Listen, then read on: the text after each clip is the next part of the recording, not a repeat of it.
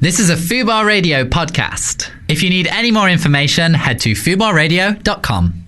Ian Boldsworth on Fubar Radio. Hiya, Nat.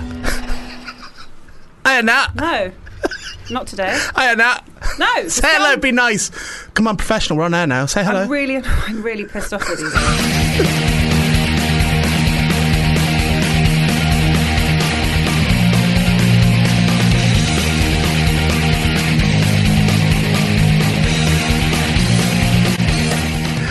Welcome to the show. It's Monday. It's best friends time Whatever. for 2 hours. Best friends Whatever. time with Ian and Natalie. No. It's my show. It's Ian Boldsworth. I'm going. I will be lucky. I won't be here.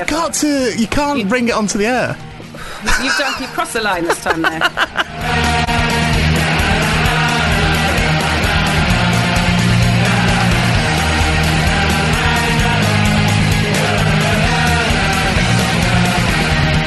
Coming up on the show today, we have comedian, actor and writer Spencer Jones. And co-host Spencer Jones. Spencer Jones is in the studio. From 2 till 4. He's going to be talking to us today about his forthcoming comedy show at the Mind of Heard at Clunkerdunk, which is on BBC Two. I think it's this week, isn't it, Nat? Is it this week? It's this, yeah. There you go. Probably. You can do it, can't you?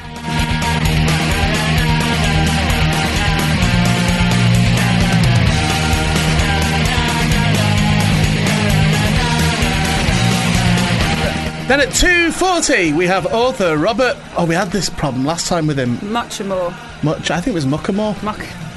Muckamore in the studio. He's going to be talking about his book. Killer T. That he's got called out. Killer Ian. Oh. Killer I. I'm professional. Ian Boldsworth on Fubar Radio. Welcome to the show. We should probably change that, actually. That was it a jingle? That is it called?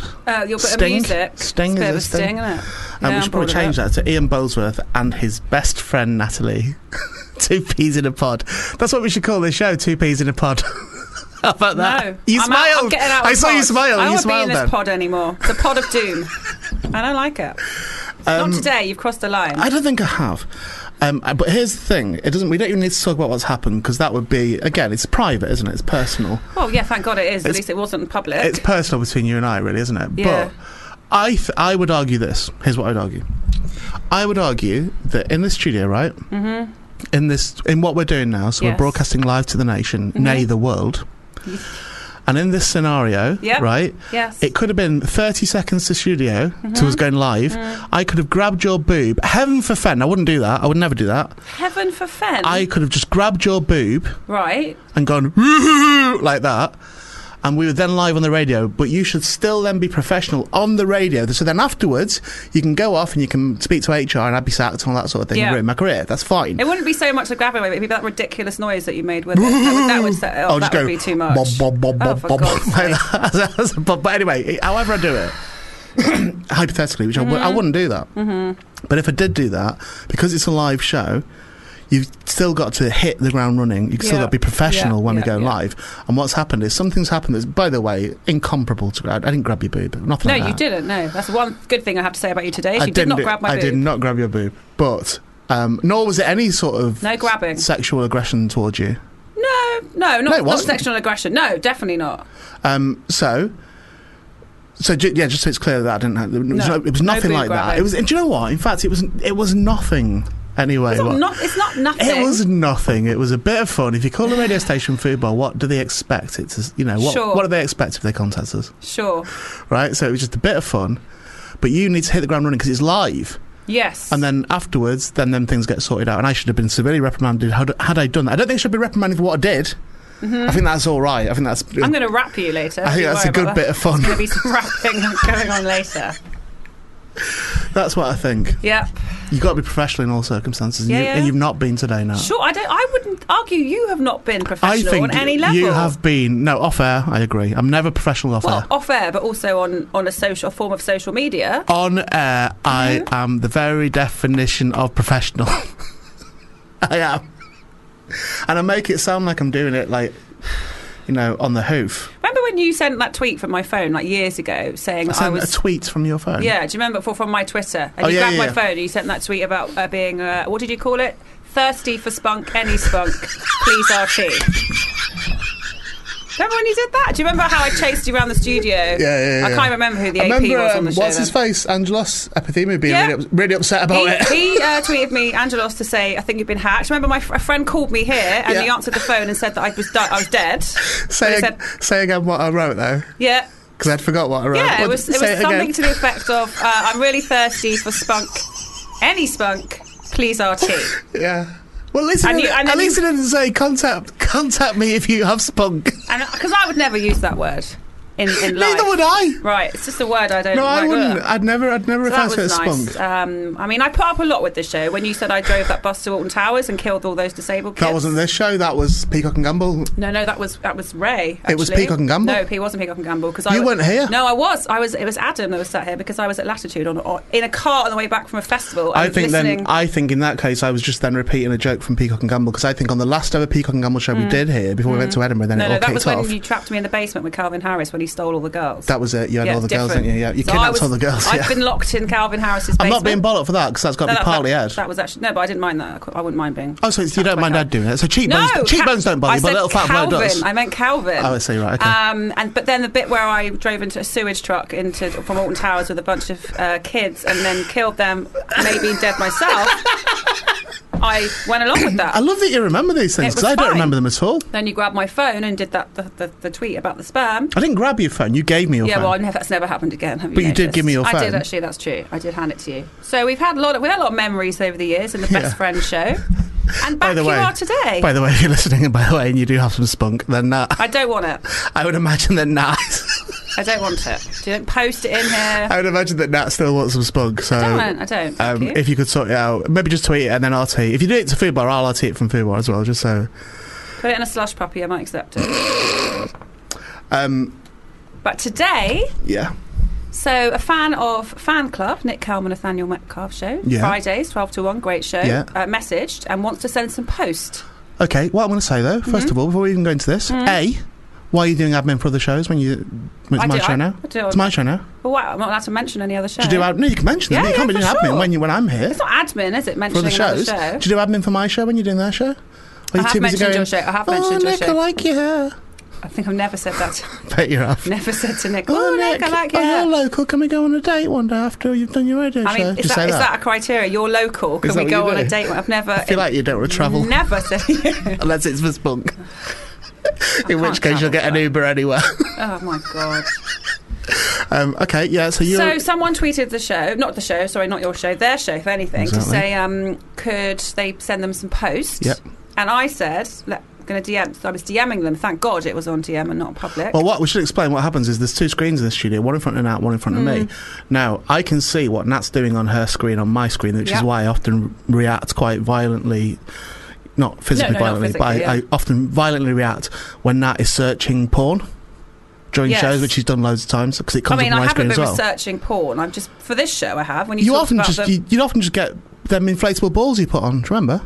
Oh, no. I said about self-inflation. You got a big picture of some massive balls. Well, I had to have a look at what you're talking about. So that came on my screen. But also, I've got a keyboard here and Nat's got a keyboard her side. Yeah. So we're both able to type at the same time on the same screen. All I'm doing is typing to this nice young lady about where to send this bit of post for Nick and Nat. You got as far as, can you please? I went, can you please? And I rather cleverly distracted you. Yeah. You didn't even realise I did it. I did not. Because I saw what you were doing. And I said, oh, by the way, when Biggins comes in, and I can't remember what I said, but I said something weird about it. I blanked it out now. And then I was typing fuck me on my keyboard and you didn't see it. So what's been sent to this person on a DM is, can you please fuck me? When you say it like that, do you see that might be inappropriate for this person who's a fan of their show? I think it's inappropriate for you to say that to her. Yeah, it definitely is. And I didn't say, I'm going to tape this up and post this over to her. I'll ask her for her address. So that'd be weird, actually. Right. I think it is inappropriate for you to say that. The line's been crossed today. I'm not so sure. I didn't even know I had one, but Alec Then why am I giggling so much? Because you love nothing better than when I'm annoyed. If this is a bad thing, why am I giggling so much? You love it when I get annoyed about stuff. It's not you getting annoyed, it's being mischievous, that's all it is. I'm going shopping in a minute. Go on, do your Twitter. Matt G. Stiffy Van Dorst tweeted in, please remind Infinite Hermit that he's well overdue to do a test run for if the Queen has died. It's very important as it's legal. We've done that before. It's a legal requirement. Yeah, I've noticed because I think he's tweeted this a few times. I think so. I don't really engage on Twitter anymore, so I think I've seen it in passing. I don't. It's the same person who said it. But I'm suspicious of anyone who hammers home a point. So anyone who keeps asking... Oh, do you think that he knows something? What's he up to? What's the... It's definitely been a couple of times that I've seen this on my timeline that the Queen has died, do a test run. I'd get Not it. the Queen has died. Yeah, I'd get it if he just said it once, joke, ha ha ha, whatever. Yeah. But because he keeps saying it, it's making me suspicious. Of Matt? Of just why he wants me to do it. Sure. Well, we kind of did it, though. We've done it before, right? We did No, but he's right. We do have to keep... Well, BBC have done it, haven't they? But they'll have to keep trying it. It didn't go well last time because Brian Gittins was involved. Do you remember? I think maybe we could redo it. Oh, yeah, he was, yeah, it wasn't was, he? yeah. So it didn't go... Well, we could do it. There you go. Alec Norton, I'll be your new best friend, Natalie. Thank you. As a fellow giant. Oh. We'll go to a McDonald's drive-thru and eat all the people in cars as they approach. That's a brilliant idea. And then he put down there, no spunk. I was about to ask you, have you got any spunk? So as a fellow giant, how tall are you, Alec? Can you just let me know, please, to see how we clarify giant? We'll go to a Do you know McDonald's what? drive-thru. That's the reason she's asking you that, Alec, is because she wants to see where your groin will be. If you're both stood up next to each other, she wants to know where your groin will be. Because she needs to find out whether it's going to be... Stop looking at me like that. What? It's fun. Like what? How easily you can get the spunk. How easily I can get the what, sorry? The spunk now. The spunk from where? How easy you can get the spunk from Alex when he's still... Alec. Alec, I meant Alec, He said I'm sorry. no spunk anyway. It's been very clear on a second follow-up tweet, no spunk. I think he's just flirting. No spunk. I'm going to put a song on this because I think I'm genuinely overtired. Thank you. Julie says, you know that Nat is only doing vital research, like can a man have sex with a woman's ear hole? See, I did. Yeah, we you did did. look that You up said before. that, didn't you? Did look that up before, and it turns out yes, you can. Yeah, have you got any spunk, Julie? That Nat can have. I think, isn't Julie married or something? I think she is. Yeah. Julie, would your husband give Nat some spunk? Doesn't have to be there. Just send it in a little. Not from his penis. In a little vial. Not from his penis. Where else would he get spunk from? Jar. They don't sell it in like. No, but I mean deliver stuff. it in a jar. Oh, I see. Oh, you mean that you don't want it direct from source? Not really. Slagging off Julie's husband. No, I just think Julie him? wouldn't like that. It wouldn't be appropriate for Julie, would it? I reckon she'd be fine with that. To lend. What am I Julie, doing can you let us know if you're alright lending your husband and that so she can get some spunk direct from the source? But what am I doing with it? Well, what's the next thing? What am I supposed to do with it? Hey, I don't know what you do with it now. Face mask. I don't know why you're so obsessed with it all the time. Nick Helm, is that his Christmas song? That's his Christmas song. That you just put on the system? Yeah. I'm so depressed. How did I know it was a Christmas anthem? Well done, Nick. We're joined now by Spencer Jones. Oh, you said hello before I even said I started saying it. Hello. I said You're very keen to promote. Get it out. I've got kids. I need it. We'll do it all. What we'll do, we'll have a natural conversation as if we weren't even promoting stuff. Yeah. And then it'll naturally evolve that we'll start promoting your show. Yeah. Okay. All right. Okay. I'll hang back. See how long you can do it. See how long we can chat for. Okay. Without you even mentioning. Can you flash a light at 5 though? That's a joke for the comedians. Nat just asked you off air if you'd do Edinburgh again. I was eavesdropping. Yeah. And I heard you say, I don't know. Well, yeah, probably, possibly. I'm just going to see how it goes in October. See what I don't think you should think of it that way. I think you should think of it that you will never do Edinburgh again now. No, I'm never doing it again. You're on a mission for every comedian that comes through here now to tell them not to do Edinburgh. No, because what I think, and I don't want to speak for you, so correct me if I'm wrong, I think what Spencer was thinking is it depends, the future would, fly or fall accordingly with the show. Okay.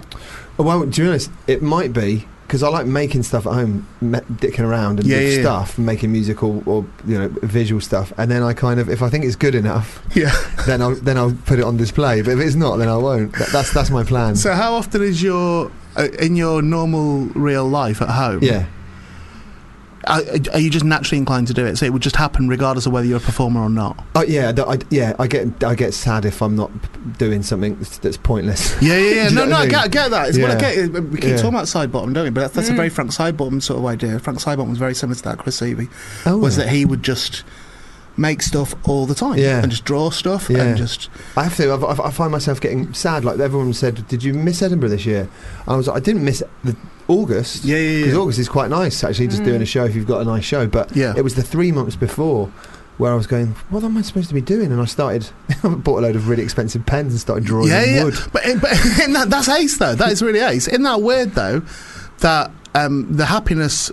I would say should come at the task itself anyway. Yeah, definitely. And when you do Edinburgh, the things the reason you're naturally good as a comic, particularly with you, Spencer, is that it's your own natural creativity that then makes the end product, and the joy in that is very apparent in your shows. But isn't it weird when that then becomes something that you have to do for August? And suddenly it's like, well, I might not want to draw anything today. Yeah, exactly. Yeah. I got to a point where when I had the kids, I said this to my friend. I said, I haven't got the time to fanny around for weeks on end walking around in my pants eating Snickers. Like, I need to get this stuff sorted. And so she got me on this thing where I dance around for 15 minutes in my house, get myself really, stupid. Yeah. And then I jump in front of a camera and I press record and I just do stuff for an hour. Okay. And then watch it back afterwards. It's horrible. But after about 15 minutes, when you've got all the crap out of the way, every now and again in the rubbish you go, oh, that's something. And that's how it works. So I condensed it, like I suppose like orange squash. It's very similar to orange squash. Well, I don't think enough people do that. I don't think enough people get it who work in not just comedy, any creative media. I think not enough people understand that if you just do all the shit somewhere in there, if you make notes all the time, you will find notes that suddenly are just moments of absolute genius. But you have to make the notes all the time. You can't just wait till the genius notes. You have to just get into the habit of doing that, and then retrospectively look back at it. And that seems like a very simple way of doing it that I don't think hardly anyone does. I think because that's what kids would do. You know what I mean? Kids aren't thinking about the seasons and all that kind of stuff. And they're just doing something for the sake of it. Like we bought some stencils. I went to Aldi for the first time the other day. Okay. And your eyes lit up when you said that. No, so I tell you why, because I've got about £100 on the bank left. Right, available funds. I say I've got available. Have you got funds. an overdraft as well? Massive, 10 grand, 10 grand overdraft. And I've got £100 left. I don't know where the mortgage is coming from. But we'll go to Aldi. Absolutely brilliant. And I bought some stencils. Like you'd have them as a kid. So you could draw. Like the A-Team writing kind of thing. And I did that, and Sonny's cracking on, and Winona's cracking on. I thought, well, I might as well do one as well. And I made a wicked album cover. Just invented the name of a band, Rusty Anus. Nice. And then Volume 1 with a picture of the giraffe on it. And I looked at it, I was like, that's better than... That's as good... who does that? And then you go, well, that's going to be in the show now. Thank you very much. Do you have a workspace at home? I used to have the front room, but the missus is reclaiming it. For children and stuff. They get like that. Yeah. They get ideas. That's why I won't have children. Because I would imagine that's probably happens quite a lot. Yeah. Kids where the mums are like... No, we have to look after the children. Yeah. That whole room there, that should be ours again, please. Because we're all sat in one box room watching Peppa Pig. Should never have been a playroom, really. That's where the telly was. Exactly. Yeah. So I've got a studio now, like a little unit separate to your house. Yeah. Okay, nice. It's all tax deductible apparently. So I go in there. Sometimes I have a little lie down, if I'm honest. Just lie down with a bit of old sponge I've got. Don't tell them. No, don't say that. No. The HMRC, you do a very good job of listening. You are, because you've got a show that's going to be on this, so there's proof. Excuse me, what are you doing? What? I'm bringing the show in. Were you listening to the beginning of the interview? I am. It's up to Spencer to get it in seamlessly. Well, you missed it. There's a big opportunity there, Spencer. Not jarringly. You can't use her one, she thought that. Can't use that, but you have had a tweet from Julie that said, oh my God, I love Spencer Jones. My husband rarely laughs, obviously he's married to me, but he laughed so much at him on Cat's Countdown on the vibrating machine that he couldn't breathe. Yes, that's gone down really well. I was surprised. What did you do? It's called a vibrating plate. It's an exercise plate. For breaking down fat in it. You kind of do push-ups on it. And the idea is more resistance. But what I found is if you stand on one side of it, turn it up to full, 99. Everything jiggles around in your insides and outsides, and you can get paid to do that. As long as you're willing to put it in a car or get on a train and go to Doncaster or Leeds or Exeter, people will pay money to see that. They'll actually pay good cash. Yeah. When did you start doing comedy? When did you come onto the circuit? Oh, I did a little tiny bit when I was 24, stand up. I mean, that tells me nothing. No, I'm 24. I'm 42 now, so that's a long time. 22 years ago. 18 years ago. 18 years ago. I don't know if that's right or not. No, we're just saying. I just said it with confidence. Yeah. Have a one. And I did some sketch stuff, and me and my mate did some stuff on YouTube. He directed me, and I did a bit of learn how to act a bit. Okay. But first gig was 17 years old. Me and a mate, we were in a double act called Marks and Spencer. Oh, nice. Yeah. And 2 gigs did really well. Third gig was I got asked to do the sixth form party. Right. So everyone's like dancing around. People have snuck in vodka. Oh. And then we're gonna have some comedy now. And I got on. 40 of my mates basically booed me off stage, and I didn't do comedy again until I was 24. They destroyed you. Mentally, mentally disturbed. Because I remember you just arriving on the comedy circuit not that long ago. So I remember it being... No, it's only 5 years. Yeah, like you just doing this. Come from nowhere. Yeah. The first time I saw you, I don't think I've ever seen you live. Yeah. But the first time I saw you was on Chortle's Fast Fringe thing. Yeah. I think. Yeah. It was a clip from that, and I remember there was definitely a feeling around you that it was like, oh my god, this is like really simple and brilliant. Yeah, and this is really working, and he's performing this really well. And do you know what I mean? There's something like you were almost fully formed on arrival. Oh, bless you. This was how it looked. Yeah. There was years of I've got books and books and books of bad stand-up. Yeah. Rubbish. Yeah. Always making stuff, and it was it was just before Sonny was born. I don't know why I did it. I did one of them clown courses. Okay. And I'd never done any training, never been to uni or anything like that, or drama school stuff. And I did that, and I kind of went, oh hello. There's something in this.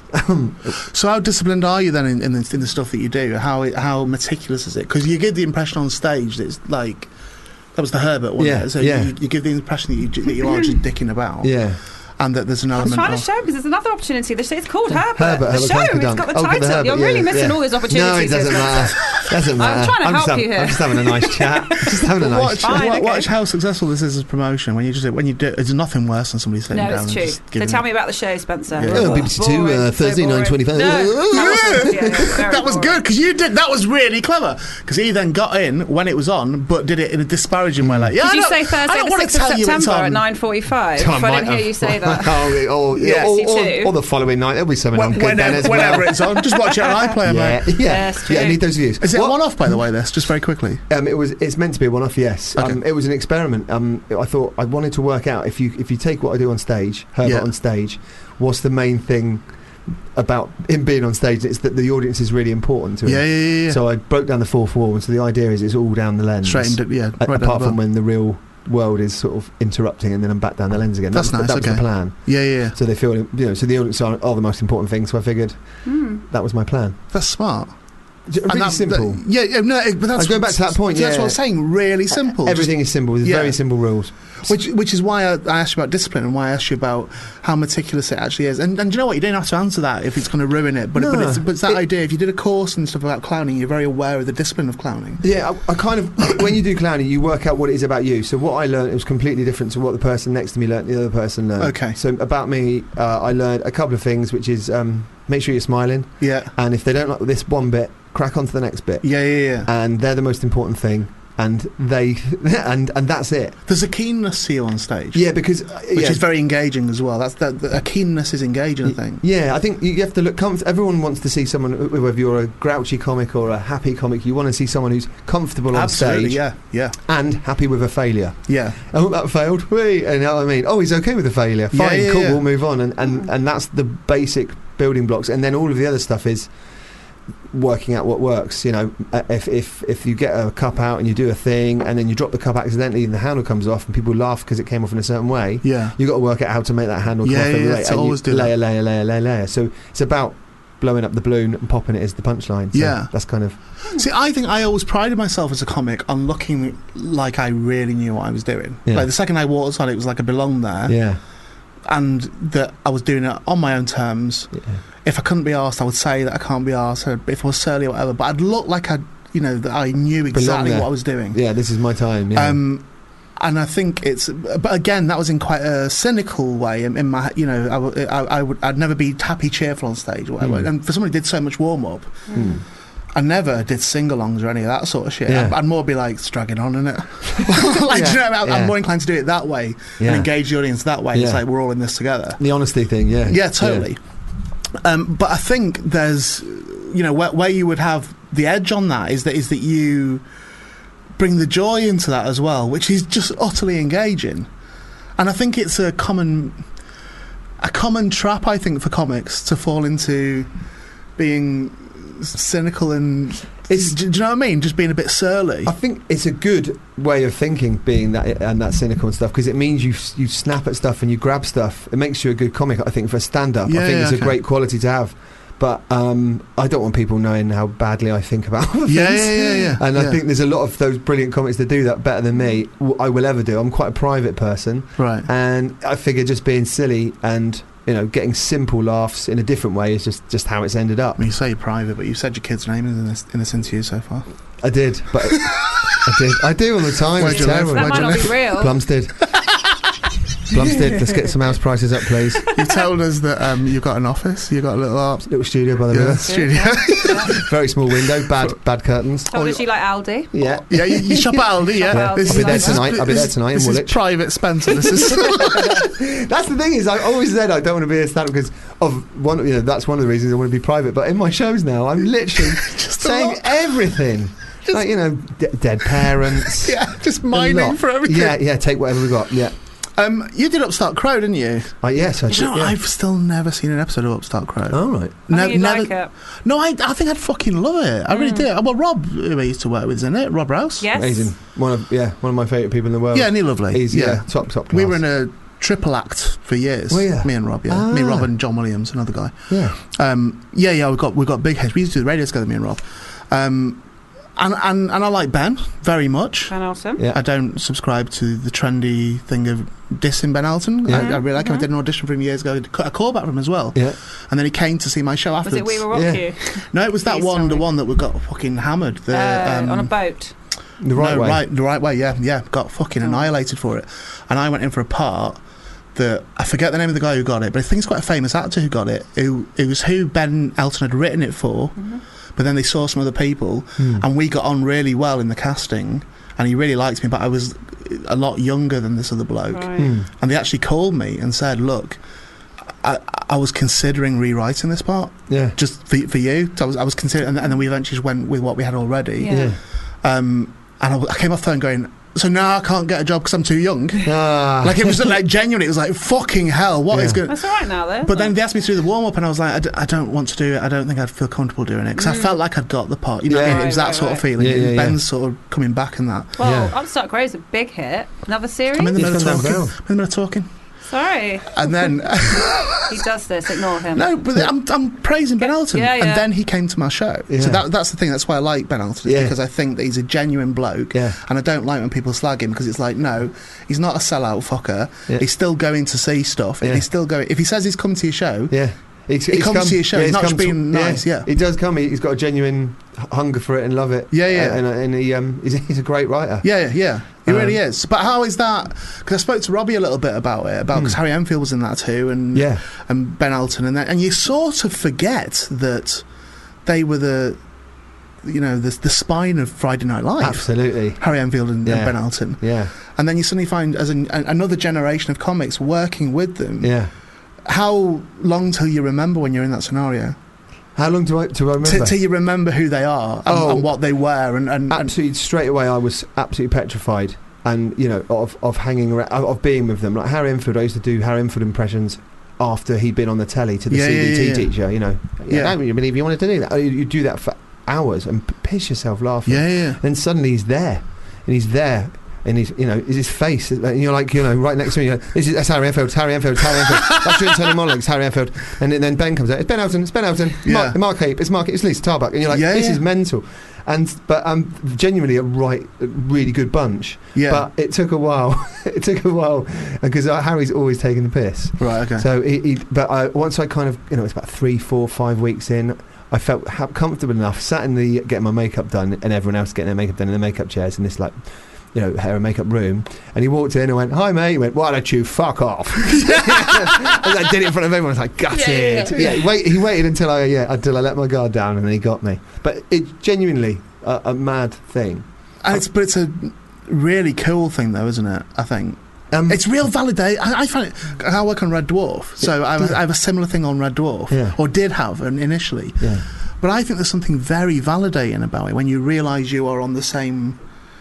Because of how things have worked out, you then end up on a level playing field because you're part of an ensemble, and an ensemble is everyone's on the same level. Yeah, it's I mean, I'm still I still come off after I've done a rehearsal going, after every performance, I go, Really? Okay. Yeah, I'm terrible. I'm never happy with it. But they're really lovely. They'll come up and go, nice one. I'll get, pats on the back. To the point where you go, is someone telling them to? Do you think you get on their tits? Yeah, you look around the room, you're like, who's the wanker here? Yeah. Shit, it's me. Yeah. Do you think Ben Elton and Harry Enfield, right, are in the BBC canteen now, right, and they're chatting and going, that bloke, Spencer, he takes it very seriously, doesn't he? Yeah. And Harry's going, no, we were never like that on my programme. We had a laugh and that always made it better, didn't it? And Ben would be like, I've been to his show and stuff, and he seems like a lot of fun, but he's very neurotic, isn't he? Yeah. I'm terrible. And then he started telling me the name of his kids and his wife's name and his bank details. Yeah. I hope you do calm into it. Or maybe that wouldn't be good for you. We've done another series. Yeah. Is it 3 now? Third series, that started the other night, yeah. Also on BBC Two. And also, as well as what? As well as nice one, mate. We're helping you here, left, right. As Herbert on Thursday the 6th of September. You sound like you don't believe in it. If you say it like that, is this real? You sound like you don't believe in it. I totally believe in it. As well as what? As Herbert, yeah. It just feels weird. It's weird, isn't it? I don't know. I don't know, mate. I've got no idea. I've got no clue, mate. I've nearly got things away. I've nearly many times. What is the feeling of that? Is it just terrifying now, or are you now really of doing can't what? Wait? Well, because it's in the can now. Your show. I was pleasantly surprised. I had an idea. I wanted to experiment with the fourth wall, and we gave it a go. It didn't turn out exactly how I wanted. We had lots of editing to do. There's great people in it, and puppeteers and editors and director, and all those people all brought a bit of something to it. And it's not exactly what I wanted, but it's a good bit of telly. Okay. Like, there's nothing wrong with it. You'd quite happily. I was surprised how mainstream it feels. I know it's weird. I know you've got weird stuff happening in it, but it does feel like something you could sit down with and anyone can watch it. There's a swear word in it. What one? Which one? Bullshit. But the kids, my kids, think I say bum chick. I've got a clip of it. Zip dip dip dip dip dip. Have you got that? I've genuinely got a clip of it. Yeah. And I don't know how I feel about this because it's a telly show, isn't it? Oh yeah. What you're doing? What is it? I'll explain. And I've just got a bit of audio. Oh right. Maybe you could is it the two blokes talking to each other? I'll play the audio first. Yeah. And then you can retrospectively. Okay. But I think it's quite self-explanatory. Right. Okay. But I don't know if it sells you well or not. Okay. Let's find out. I don't. That sounded wrong. I don't mean it's shit. I don't mean it sells you badly. But because it's a TV show, I'll play it. I'm going to play it. You've got an email. My agent. Acting agent. I know. I'm as surprised as you are. Oh, you're not surprised? Oh, thank you very much. Always leaves these long emails, It's bullshit. Bullshit. That's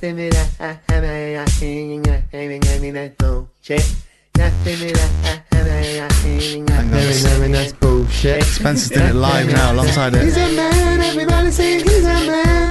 So in the live show when I had that, it was a bit of rapping, and what was it? It used to go, I'm sick to death of looking when I'm trying to do the cooking, and I'm looking at it now, and I got emails, man. I lose a bit of power on my signal for her now, and I look, and there's a long email, man. I know I'm in the wrong, and I may be getting on, but I'm sick of these long emails, man. But once got one from Kitson. He has got some Whitson. He wants to send me a personal email, man. Everybody saying he's a man. Obviously, couldn't put that. Nice. Yeah. But, he said bullshit 5 times then. Yeah, or as I counted him. Bum chick. And your kids think it's bum chick. That's nice, yeah. Although last night, my 3-year-old daughter, as I was combing her hair, I'm trying to get the tangles out of it, she went, I didn't say fucking, Daddy. Just said that. Oh. What? I didn't say fucking. She said that over about 5 or 6 times. And you can't react, can you? Can't react. Where she heard that word from, Spencer. Where she heard it, Spencer. She said that there was a police helicopter circling around Plumstead. I said that what they're doing is they're actually looking for a naughty man who's in the area. He might be in a car or something. Well, Daddy, when I see the naughty man, I will kill him. She went, I will kill him in the penis. So the Edinburgh show's right itself. Yeah. Well, eventually your kids will be tax deductible. Yeah. They pretty much are. Yeah. I'm excited for you, man, and I think it's. I I like it because I like that you've done your own thing, and that as because what you would have expected if you predicted this, you'd go, oh yeah, the Herbert, see it live, oh brilliant, everyone loves it, oh isn't it great, they won't know what to do with that. Yeah, that's what'll happen there. Telly will sign him. They'll fanny him around for 5 years. They won't know what to do with him. Eventually, he'll just slip away, and then he'll be back doing gigs. That's, do you know what I mean? It's difficult. It is difficult. It's a classic, isn't it? Morecambe and Wise, up until it's difficult to get the live thing onto the telly and to make it work. And when I sort of had my first good year in Edinburgh, my fairy tale year, the 2015, when people I had the meetings with the telly people, said, "What do you want to do?" And I said, "I don't know. I don't know how you make it work." And then it took me 2 more live shows to write a live show that I had the telly in mind when I made the live show. Do you know what I mean? Yeah. So I don't know. I'm just trying, like anyone in life. I'm just trying my hardest, and fingers crossed. I bet it's brilliant. I do. No, I actually mean that. It's called The Mind of Herbert Clunkerdunk. Yeah. It's on BBC Two on Thursday, the 6th of September. Yeah. At 9:45. Yeah. Is it 15 minutes? It's I think 10 or 15 minutes. Okay. What you think? I'm not sure. I have to keep. You're not telling me you're not playing it on a loop in your house. No, I haven't. No. I've just got to keep like a mind of a child. So anything numbers wise, I go no. I'm just kind of keeping everything as simple as possible. Okay. I think it'll be 15 if it's at 9:45. Because there's got to be another show starting at 10, right? It's a broadcast half hour, and it is about 26, 27. That's a good point. Yeah. True. And if it's got adverts, then it's even less. Even less, 23. 13, I reckon. 13 minutes. I think Nat's bringing up time quite so specifically because she knows I've got to get another guest in at the moment. Spencer Jones, it's been an absolute pleasure chatting with you, man. And best luck with it. I'm chuffed. Thanks for having me in. You should be chuffed. Have a nice Monday. Thank you, everyone. Thank you very much. Benatar, hit me your best shot. I remember that on Guitar Hero. I remember it being really pleasing to play on Guitar Hero. I like a lot of my musical tastes have been influenced by Guitar Hero. I don't even know what that is. It was a game on the PlayStation, like where you press buttons instead of a real guitar. That's nice. Got a capo the other day. A friend of mine bought me a capo. What's a capo? Never had one. It's like a frozen lolly. It's a clasp that you put on your guitar neck, which changes the pitch, key. Great. Tone. What fun. That's fun. It was. Nice. And it just clips on as well. You don't have to do it because I've seen people fiddle with them. Yep. Don't mind, just clip it straight on. It's not the best present I've ever had, but it was a present nonetheless. We're joined now. We're going to have to do this thing about your name again. Last time I spoke to you on the phone once. Yeah, on the show. Muchamore. Yeah. Is it Muchamore? Yeah, you're pretty good at that. Yeah. I said Muchamore, I reckon. Yeah. My favourite was when I was in Australia. Completely. I was in Scotland once, and they called me McHamore, which I thought was really good. That's a nice name, though, isn't it? That's quite pleasing. Yeah, that's a pleasing name, McHamore. Yeah, I think I'd call myself. That's no, you can't just call yourself it. Can I borrow the surname? Or just call McHamore? Yeah. Well, you're welcome to my surname. I think it's a really pleasing name, but Muchmore is good. By the way, I'm not criticising it. We're talking about Killer T today, which is out on Thursday. Is that correct? Yep, it's out on Thursday. Yeah. Okay, I've got this copy of it, which I think is a colour it in yourself. You've got the ultra rare proof edition. Isn't that? But they didn't even finish the artwork when they printed those. The cover is just the sketch of. Is that the finished artwork? No, the finished artwork's in full colour. But is it like that? So that's literally Chris Malbon, the guy who designed it. That's his That's the thing that they send you, and they say, "Do you want that on the cover?" And go, "Yeah, it looks really cool." And then he does the finished artwork later on. Yeah, I really like it. I think you should have that. I think he's such a great guy, and he does this. He's called Chris Malbon. He's sort of on Instagram and all sorts of things, and he does lots of stuff like alternative movie posters. Yeah, okay. Really, really great designer. It's the first time we've worked with him on a book, but I hope we're going to be working with him on my future books as well, because I've really enjoyed working with him. He's done great work. Really good cover we've got, I think. It is a really nice cover, but I imagine the content is far superior. The content is even better than the cover. Are you pleased with believe that was possible? Yeah. Are you pleased with the content? Do you know what? It was really funny, because when you write a book, you're really nervous, and because this is a bit of a departure for me. I'd always written books in series, and I was so nervous when I sent it to my agent Claire. She's always the first person I send a book to, and Claire read it and she rung me up and goes, "I think this is the best thing you've ever written." Really? Okay. And it's such a massive relief when the first person who reads the book says they think it's the best thing you've ever written. That's what you want to hear. So it's a book I'm really proud of, for sure. Don't know if it's the best thing I've ever written. I'll leave it to the fans to decide that. Well, when you hear something like that, do you never just think, Well, what did you think of all of my other stuff? Yeah, I mean, this is one of my running jokes. What was wrong with the other ones? I always say it to kids when you're at a book signing. I always ask kids, which one of my books is your favourite? And if they say The Recruit, my first one, does that mean I'm getting worse? Does that mean I'm not as good as I used to be? And it's great, because if you ask a 10-year-old, they get a bit worried that they've offended you. But, traumatising my fans is another of my specialties. How many have you written now?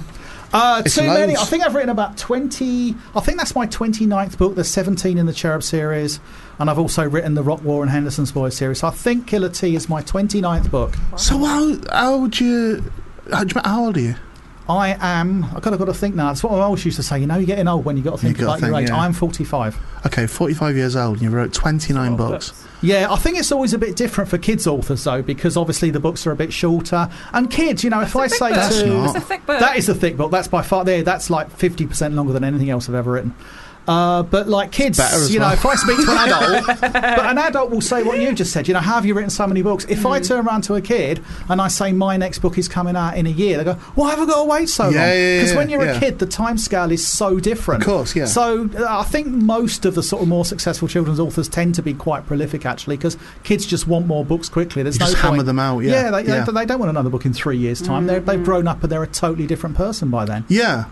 And that's but it takes some doing to do that, though, I think, doesn't it? And to make them decent as well, to actually be able to churn them out. Is it all you ever did? Did you just literally just write and write and write and write? I mean, I don't actually find it that hard. Okay. What's really fascinating is I speak to lots of different writers, and every writer seems to have their own process, and some writers just seem to quite naturally have the ability to write a book every year or even a book every 6 months, as I did in the early days. Yeah. And then I speak to another writer like David Armand, who's quite a good friend of mine, and he churns out these kind of quite highbrow YA books, and they may be 150 pages, and he agonises over them and brings one out every 2 or 3 years. And I'm like, what do you do all day? Why does it take you so long? And he's looking at me going, how'd you write that thing in 3 months? So it really is interesting how writers have different processes. I guess it's what you're able to do, isn't it? That's all it boils down to. I suppose it's the same in all fields, isn't it? You'll get an album and they'll say, Johnny Cash recorded this one in a weekend, and then there's some other band that's agonising in the studio and producing the album for a year or something. So I guess it's sort of pretty standard in all fields. Do you have a number in mind that you want to have written all in your lifetime? Not really. I mean, I would if I got to 29. I think I'd start thinking, right, I want to do 100. Oh, okay. So you keep extending it. I think you need to be. I think you need to be like a picture book editor, a picture book writer to get really high. There's an American author called Jane Yolen. I think she's in her early 90s now, and she's written well over 100 books. Quite a lot of them are picture books. But she's not that many. She's 90. You say that to her face. I mean, it's true. I was like, I liked that your she's only immediate response was like, "Well, fucking hell, what? So what?" You've done 29 and you're 45, and she's 90 and she's only done 100. I don't think that's what we're getting at here now. I don't think we're wanting to bring down this old lady who's devoted her life to making books. Feels like quite a lot of books to me. Yeah, but you'll be up to that in no time. What I've always really envied is the guy who wrote The Hungry Caterpillar, Eric Carle, and they reckon that book has been in the top 1,000 selling books, which means it's made in quite a lot of money every year since it came out, and I think it was like 1963. So that's what you really want to do. And he didn't spend 3 months on that, did he? You just want to write like one 12-page picture book about a caterpillar eating various foods. Isn't that mad when you think about that? And then you make enough money to live off that for the rest of your life. It's just like he made this 12-page, and there's merchandising. What's the shortest book you can do? How many pages could it be? Could you do probably a like a baby book or something. Like one of these little babies, little baby bath-proof book or something like that. Why is The Hungry Caterpillar stayed around? I don't know. It's just picture books tend to stick around for a bit longer, I guess, because they're more ageless, aren't they? A caterpillar is going to be a caterpillar in 1963. It's going to be a caterpillar in 2063. So it doesn't age in the way that when I read my early books now, they don't have cameras on their phone and they play Nintendo GameCube instead of books. I guess picture books don't age in the same way, do they? Yeah, no, you're right. But it still is a weird thing, I think. What was your man who died recently? He died like a couple of weeks ago. Who wrote Stick of the Dump? Clive. Oh, I can't think of his name now. How embarrassing. I'm thinking of Michael Bond who wrote Paddington. I keep wanting to say Clive Dunn, but Clive Dunn was... That was Grandad. Clive Dunn. I know, but it's something like that. It's very, very similar to that. Clive King, my uncle. He died the other week. Yeah. And I don't know if he wrote a lot of books or not, but Stick of the Dump has just been around for years, hasn't it? Yeah. There are these sort of classic books, for sure, From Richmond, like me. Maybe I'm related to him. Could be. You've got the same name, haven't you? I'm from Surrey. He's from Surrey. Yeah, you didn't go to his funeral, King's a very uncommon surname. There's hardly any of them at all, are there? Exactly. That's what makes me think it's suspicious that I've never met him. Let me see how many books Clive King wrote. Let's see. I want to see if you're better than Clive King or not. We did do quite a few, eh? Quite a lot. Plays as well. Some plays in there. Shall I just go away and make a cup of tea while you... No, it's not 29. It isn't 29. You've done more books, I'd say, than that's just fiction. And he can't win that now. No, he has died, sadly, so he can't win it. I shall take that tomorrow. I should go on to his funeral, shouldn't I? In your face! yeah. Should just put a proof copy on the top of the coffin. Children's authors probably shouldn't say things like that. So should be more respectful. So. No, well, it's not. Well, I led you down that path, so please don't worry, that won't come back on you. But no, it's not. No, I loved Sting of the Dumb. I genuinely loved it. And when I heard he died, I got a bit sad. And I didn't even know if he'd written any of the books, as I've just shown you, but it still made me a bit sad because it had such an impact on me certainly as a reader. So I read it very, very young, and it certainly sparked. I think that's one of those things as well. It's one of the things I like about being a kids author is when you're a kid, everything seems a bit more intense and a bit more important. And even as an adult, like something that I loved as a kid still somehow feels bigger and more important than things that I love now. And I guess it's part of its nostalgia, but I think there's a bit more to it than that. When you're a kid, things just somehow seem more important, don't they? Yeah. I've got a little guy who keeps emailing me through his school holidays, and he's only 10, and he's just like, I'm such a big fan of your books, and I've been reading every article about you on the internet, and I'm coming to your book signing on the 9th at Bluewater and blah blah blah. But this little guy, he's only 10, and he's like just completely obsessed with my books, and it's really nice as an author just to think that there's someone out there like that. But it also just reminds me of the kind of obsessions that I used to get when I was a kid. Same. What were you obsessed with?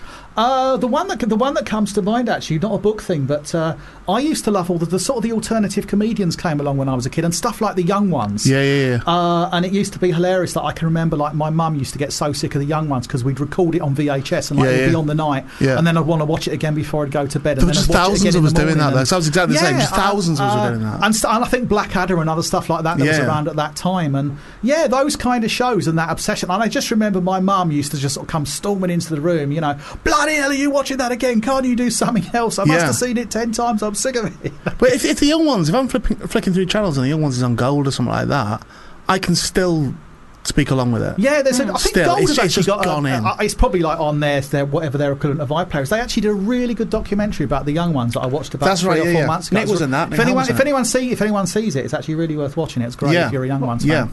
No, Nick Helm was one of the interviews on it. Herring was as well. Young Ones fan. I am as well. But I don't know why. I just inherently thought, it's on UK Gold. It's not going to be that good, and I sort of reluctantly watched it. And I'm like, actually, this is a really good documentary. It's really well put together. That channel is really well run. Like all them, like Dave and all them, they're all really well run. It's interesting. I don't watch them that often, but it was a good old documentary. That would recommend that to anyone. So, do you have dreams for your book still, or do you just want to do well, crack on with the next one? It is interesting because one of the difference between your first book and your 28th book, it is harder to kind of maintain interest and get everyone excited about it, and I think it's why sort of some authors reinvent themselves and write under a pseudonym, a bit like J.K. Rowling did with Galbraithing. And the one I always think of is like my aunties. I can remember when my first ever book came out, and my 2 aunties were fighting, and one's like, well, why have I got 5 copies and she's got 6 copies? And it's like, well, she's got 1 more kid than you, so I gave 1 for all of my cousins. And so, yeah. And now when a book comes out and you ring them out, I've got another book out, and you go, I haven't read the last one yet. So it is always that challenge, it's a bit like the 10th Dr. Dre album, or it's when you're new and exciting, it just generates more excitement. So that thing of like maintaining your own interest and keeping everything ticking over a level of excitement is really important, and it's one of the reasons why I've made Killer T a really different kind of book. It's longer, it's a standalone, not a series, and stuff like that. You have to sort of challenge yourself, I guess. Yeah, totally. And do you think you would now, because this is a standalone, and you have worked previously in series, do you now look at this and go, it could be a series, or is it definitely a standalone? I think anything that is wildly successful and makes money has the potential to become a series. If it was really wildly successful and everyone loved the book, maybe. But I must admit, it's a question I'm quite reluctant to answer, because it's like, I don't. My point about this book is it was written as a standalone, and all my other books have been series, and I don't really want this one to be thought about as being, it's the first in a new series, because it's really not. There's absolutely no plan for a sequel. Maybe if it was wildly successful at some point in the future, but there's nothing on the cards for a sequel to Killer T. Okay. And it's very much a self-contained story as well, where I think anyone who gets to the ending of this book is going to go like, there's not an obvious sequel in this one. Okay. I'm going to read it. I really like YA. And I really like it. Yeah, I really like it. And I think the more I read it, and even this chat we've had today, the more, and this is going to seem cynical, but I don't mean it in a cynical way. When we said about it makes sense to be a YA author because you do grab people at a very impressionable age and make a huge, impression on those people at that time with your work. And also, it is one of those things where you can. It's not like how you would imagine young adult stuff to be. I don't see the difference in young adult work. I don't know what makes the difference. Yeah, I mean, quite often I think a lot of young adult. There are certain rules about content and swearing that publishers wouldn't take in the YA book that would be acceptable. But in terms of the vast majority of context, the main difference between a lot of YA fiction and a lot of adult fiction is the protagonist is a kid versus the protagonist is an adult. Yeah. I mean, probably. If I went through Killer T and changed it from being the main story being about kids between the ages of 14 and I think at the end of the book they're about 22, if I sort of put them 10 years up the age range, I would think Killer T would come across as an adult thriller. There isn't that much, there isn't that much in it that's different from writing an adult thriller, I don't think. Yeah, and it's a good reset as well, I think. So if you've written that many books. I say because you've written. I wasn't doubting it because you've written. I've actually outsourced most of them. If you've really written that many books, well, no, because sometimes I would, as a consumer of books, and if I saw something, for example, if I was to get into Lemony Snicket now, I would go, oh, there seems like an awful lot here, and I know they're all chronological, but I'd be like, oh, I'm making quite a commitment. Whereas if you wanted to read someone's work, if it's a standalone book, you can go, right, I'll read the standalone one first, see if I like the writing, see what they do, and then I'll invest in them, as somebody that I read a lot of. I think we should cut that clip and send it to the marketing department. I think that's a fantastic strategy. No, but I think that's true. Because it's what happens with my Cherub series, the longest one, 17 books, and even if a kid picks up and the first one they read is like book 5, book 9, book 11, what will then happen if they like it is they'll then say, oh, I want to go back and read from the beginning. And that's why my first book, The Recruit, is even now by far my biggest selling book because that happens all the time. They might pick up some random Cherub book, but then they'll almost always go back to the start. Yeah. I hope it goes well for you. I mean, it can't not, can it? It's been very well. 29 books, I'd say. No, that's what I mean. This book specifically. This specifically Killer T. We've dismissed all the other babies now. New baby in town now. Yeah. No, I do. I hope it goes really, really well, and it's really nice chatting with you as well, man. And I think it's going to be. I think you should speak to the publishers and get the cover changed to that. Get it changed to It's black and white. It's a bit late now. There's probably like it's on Thursday. And today's Monday. You could pulp them tonight, and then you get money back for the pulping later on because you get it as raw material. But and also then they're limited edition, aren't they? True. Can't meet the demand like Star Wars figures. Ultra rare limited edition. You're going to have to go to your publisher straight after here then, Robert, I think. Will you sign my one, make it more money? Ooh. Oh, I think so, yeah. You can do it to me. I'd never sell anything. I wouldn't sell anything on. No, you wouldn't, actually. But I prefer hardcover. Yeah, so as kids always say, do it to eBay. And it's like, the thing about authors is we sign so many books, it's never really valuable. Do you think it would be bad to have a book sign on the front? It will be with me because I'm left-handed, so it'll just be a big smeary. And also, that's the thing as well. So when I read it, it's like when we do the graphic novels, which are on shiny paper, I have to sign them at a distance, really delicately. It's a black pen anyway. Can you sign it to me, to Ian? It's Ian with only one eye. Ian with only one eye at the start. Yeah, the first one. Yeah, the beginning one. Let's see what he writes. You got the live signing here. You do that way of left, right. I love having signed. I'm just going to do it to Ian because one of the my pet hates is when someone gives you a book and says, "Oh, can you write a special message?" And have you put my best friend? Love Robert. I could do a big heart for him, couldn't I? You put your name on kisses there, so he's got a big heart and 3 kisses. I mean, that's perfect. That's perfect. Yeah. That could have been me that did that. I won't put my phone number at the bottom. How do you feel about this? Robert? When I have signed books, so my favourite authors and stuff, so people that I really admire, I will score out the page, remove it from the book, and put it in a frame. Really? What do you think about that? No, I think you're weird. Do you think that's weird? I think it's weirder to have a signature hidden away in the bookcase. Right, yeah, I guess, I don't know. It's funny, I've never really been into the signature thing. I've never actually joined a queue to get anything signed myself. I know, I wouldn't join a queue for it.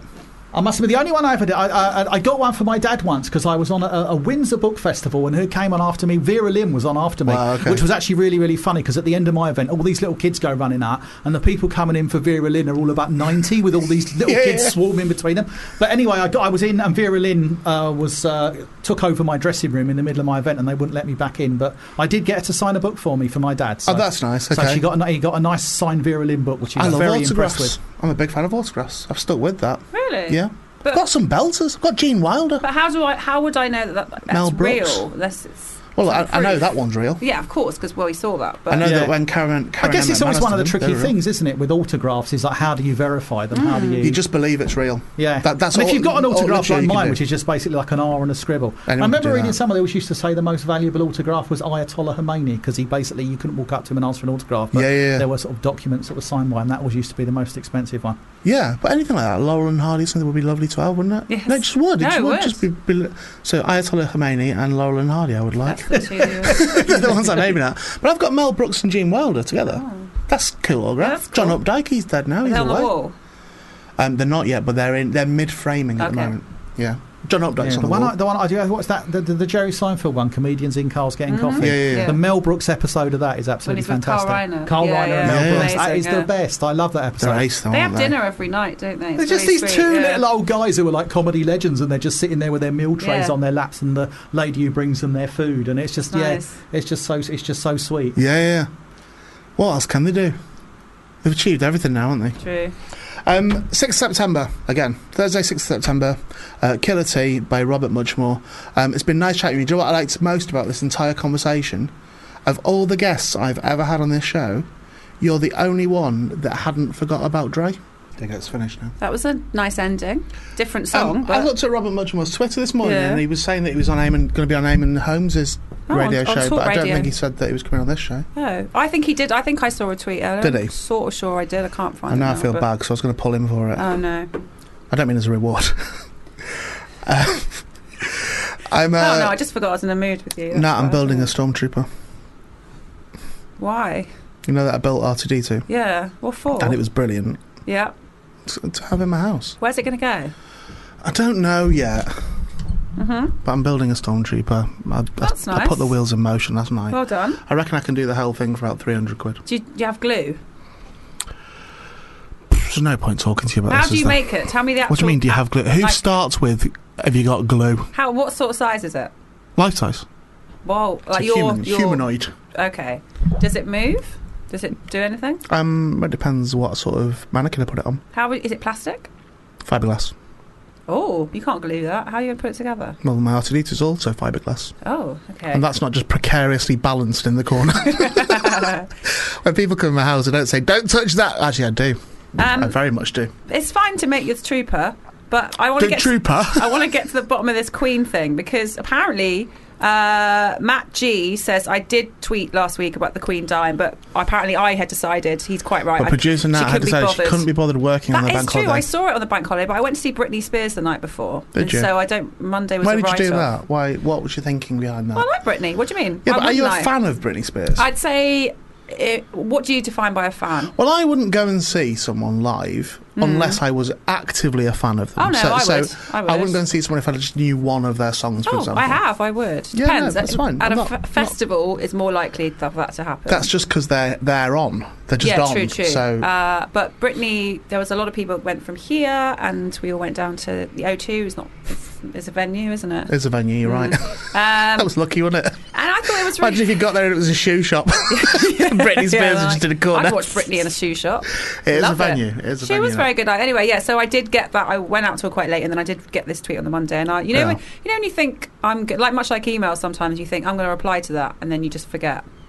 I saw that Alec Norton has said... Yeah. Also, to thicken the Queen's assassination plot, Ian asked on his podcast to be reminded before his next football show. Now, I don't remember that. Would that have been a podcast? It would have been a podcast on Patreon, right? From Patreon, yeah.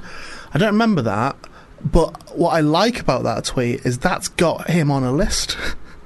What do you mean? There is no way you can put the words Queen's assassination plot on Twitter without that being flagged up. Isn't Alec the tall fella that wanted to be my best friend? You've definitely just been flagged up. Alec! Oh dear. All I would say is, Alec, is you're going to be watched now, aren't you? For sure. And I think he told me how tall he was as well. He said 6'4" in normal height. We're going to supply that information to the feds, Alec. We're going to tell them how tall you are. Do you think when they look at... Can I just say what they're going to look at, the Queen's people? They're going to see the words, no spunk. Yeah. And then 6'4" in normal height, approximately 56 foot in Ian measurements, groin at roughly 28 foot. So they're going to see groin, spunk. So why was that tweet not on air then for you to read out? I couldn't. That's exactly what I asked for the information. I liked it, but for some reason he seemed to reply to himself, but nobody else. What do the other people do on this show who are meant to be doing this? What do you mean? I don't know what they're up to. Through there. What they're having the photo talk with Christopher Biggins at the moment. I can almost guarantee it. No, I think it's because Alec just replied to himself. That's why. I see. Right. Okay. I just happened to see it. But everyone's having a photo taken with Biggins. I've got some. How difficult do you think that is for Christopher? I'll probably just ask him when he comes in. What? It's annoying. I bet because he is certainly one of those people. One of those personalities, I think, is the best way I can put it. I don't like to use the word celebrity, but he is a celebrity. Of course he is. Of course he is, yeah. But there are certain people who would fall into the celebrity bracket who are also personalities, and you can't quite pinpoint what it is. They're sort of a force of nature. So with that, would certainly... I think Johnny has it a little bit, Johnny Vegas? Yeah, a little bit. Even though, he's... well, what is he? He's a comic, first and foremost. But he's an actor as well, Johnny, now. And personality as well. There's a lot of that. Bobby Crush had it.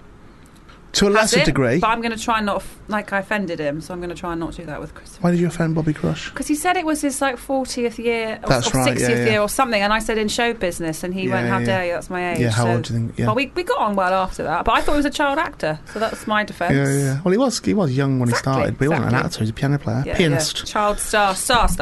Yeah, I think there are certain people... And it's a compliment. I certainly mean it as a compliment. That sort of take on a life of their own, I think. Yeah, of course. As a thing. Yeah. If I walked outside now and said, Biggins is in there, that's all I said. Yeah. Biggins is in there. Everyone would know who you meant. Didn't know exactly what I was on about. Just by Biggins. Yeah. I'm slightly thinking about Alec now that he might be in some... I genuinely think, Alec... Well, we're not. No, we're not in trouble, but he has put your name on there that you asked on your podcast. You just asked to be reminded. Reply to that. Just say, please stop contacting us. This has been forwarded to the police. Yeah, it will be, Alec. The police have already seen this. So then we're out. Then we're out of it. Yeah. Then they won't flag us up. There's nothing in fact, to do they won't with flag me up because it's only Fubar. So we also never said anything on this show today about the assassination. We never said that word. All we said was what to do in the case of her departure, her dying. No one's mentioned that word apart from Alec. Yeah, exactly. Dear. I'll put a song on, it's been nice to hear from Alec today. Won't hear him anymore because he'll be in... That's really upset me, Alec, that you would do that. Yeah. Why are you trying to bring us into it, Alec? I think Alec wants to be caught. Yeah, but why bring us into it as well? They'll know. They'll know it's not us. We've got nothing to do with this. We've got tapes of this. We'll send it over. Yeah. It's definitely not us. It's all Alec. I think Alec's done so many crimes now that he's gotten to a point where he's like, the next logical step is to have the court case. Well, that was 24 minutes ago. He's been taken already. No word since. He's not replying, is he? We're not hearing He's gone. Even though we're talking directly to him, we're not hearing from him because the police are already rapping on his door. I'm going to go to the court case. You can't go to the court case. You've got to go and fuck that girl. Wouldn't go and see that live. Oh, I did. I loved it. That was a bit disrespectful, wasn't it? That. Yeah. Yeah, exactly. I wouldn't go and see her live. That. That's not Britney what I meant. Spears, man. Show some respect. Dear, oh dear. Wait till I see her tonight. We're joined by Christopher Biggins. Clearly. Do you know what? We just had a chat, didn't we? Had quite a nice chat. I heard. Nice. No, you. Before I came on, I was in the green room listening to you. Yeah. I was complimenting you. Star Trooper. Stormtrooper. Storm. It's the same thing. It's the same thing. It is. What's the issue with that? You're serious, though, are you? Yeah, no, absolutely. I built an R2-D2. You know the droid R2-D2? Why would you do that? My question. That's what I said. Why? Why? It's really bizarre. It's not. Why is it bizarre? Are you fucked up? Is it sort of... There's a degree of that, but I don't think that's why. I'll tell you the reason they did it. You're obviously a fan. Yeah. Yeah. I didn't have to get reference pictures. I didn't have to get somebody to explain to me what it was. Yeah, I'm a fan. Yeah, I totally am. But I'm not. Do you know what? I've had certain fandoms in my life, one of which ties into you, actually. Yes. Very much so. So Star Wars, certainly. Yeah. Rocky Horror, certainly. Yeah. It's just a jump to the left. Big fan. Yeah, and it was... a step to the right. The thing with Rocky Horror... Put your hands on your hips. Well, do you know why this is making me laugh so much? I'll tell you why it's making me laugh. This is genuinely true. For a long time, my go-to video on YouTube, if I was feeling even a little bit low, just one moment in a video that I've certainly spoken about on here. Me and Ed, I used to be a double act. Me and Ed used to watch this so often, and we would scream every time. was a Rocky Horror anniversary show. I can't remember which one it was, but it was Adrian Edmondson was there, and it was the Royal Court. It might have been the Royal Court. Yeah, it was a few years ago, about 5 years ago, so about maybe 35th anniversary, something like that. And you did the time up at the end, and you were doing the narrator, and there was the most heartwarming and lovely thing happens in it, which is that out of all the people on that stage, O'Brien aside, because Richard was there, and I think Patricia Quinn was there as well. Yeah. I think Little Nell may have been there. She was. But that was kind of it from the original cast of the Royal Court show. Yeah. And then yourself from the movie. Yeah. And so out of that room, you were one of the top 4 people there who had the knowledge of Rocky Horror, okay, and had the experience of Rocky Horror, and you were narrating the Time Warp. And you just completely forgot to say jump to the left. And it was a beautiful moment. But there's a close-up shot of you, and you were just looking. I think I was in awe. I think I was looking, thinking, isn't this fantastic? But then you obviously heard the silence. And then I came in. I'm like, oh shit, that's me. And you went, like, really fast. And then just started laughing, and we'd watch it all the time. It was a great night. And you know what was so interesting? I actually saw the opening, the first night of Rocky Horror. Did you?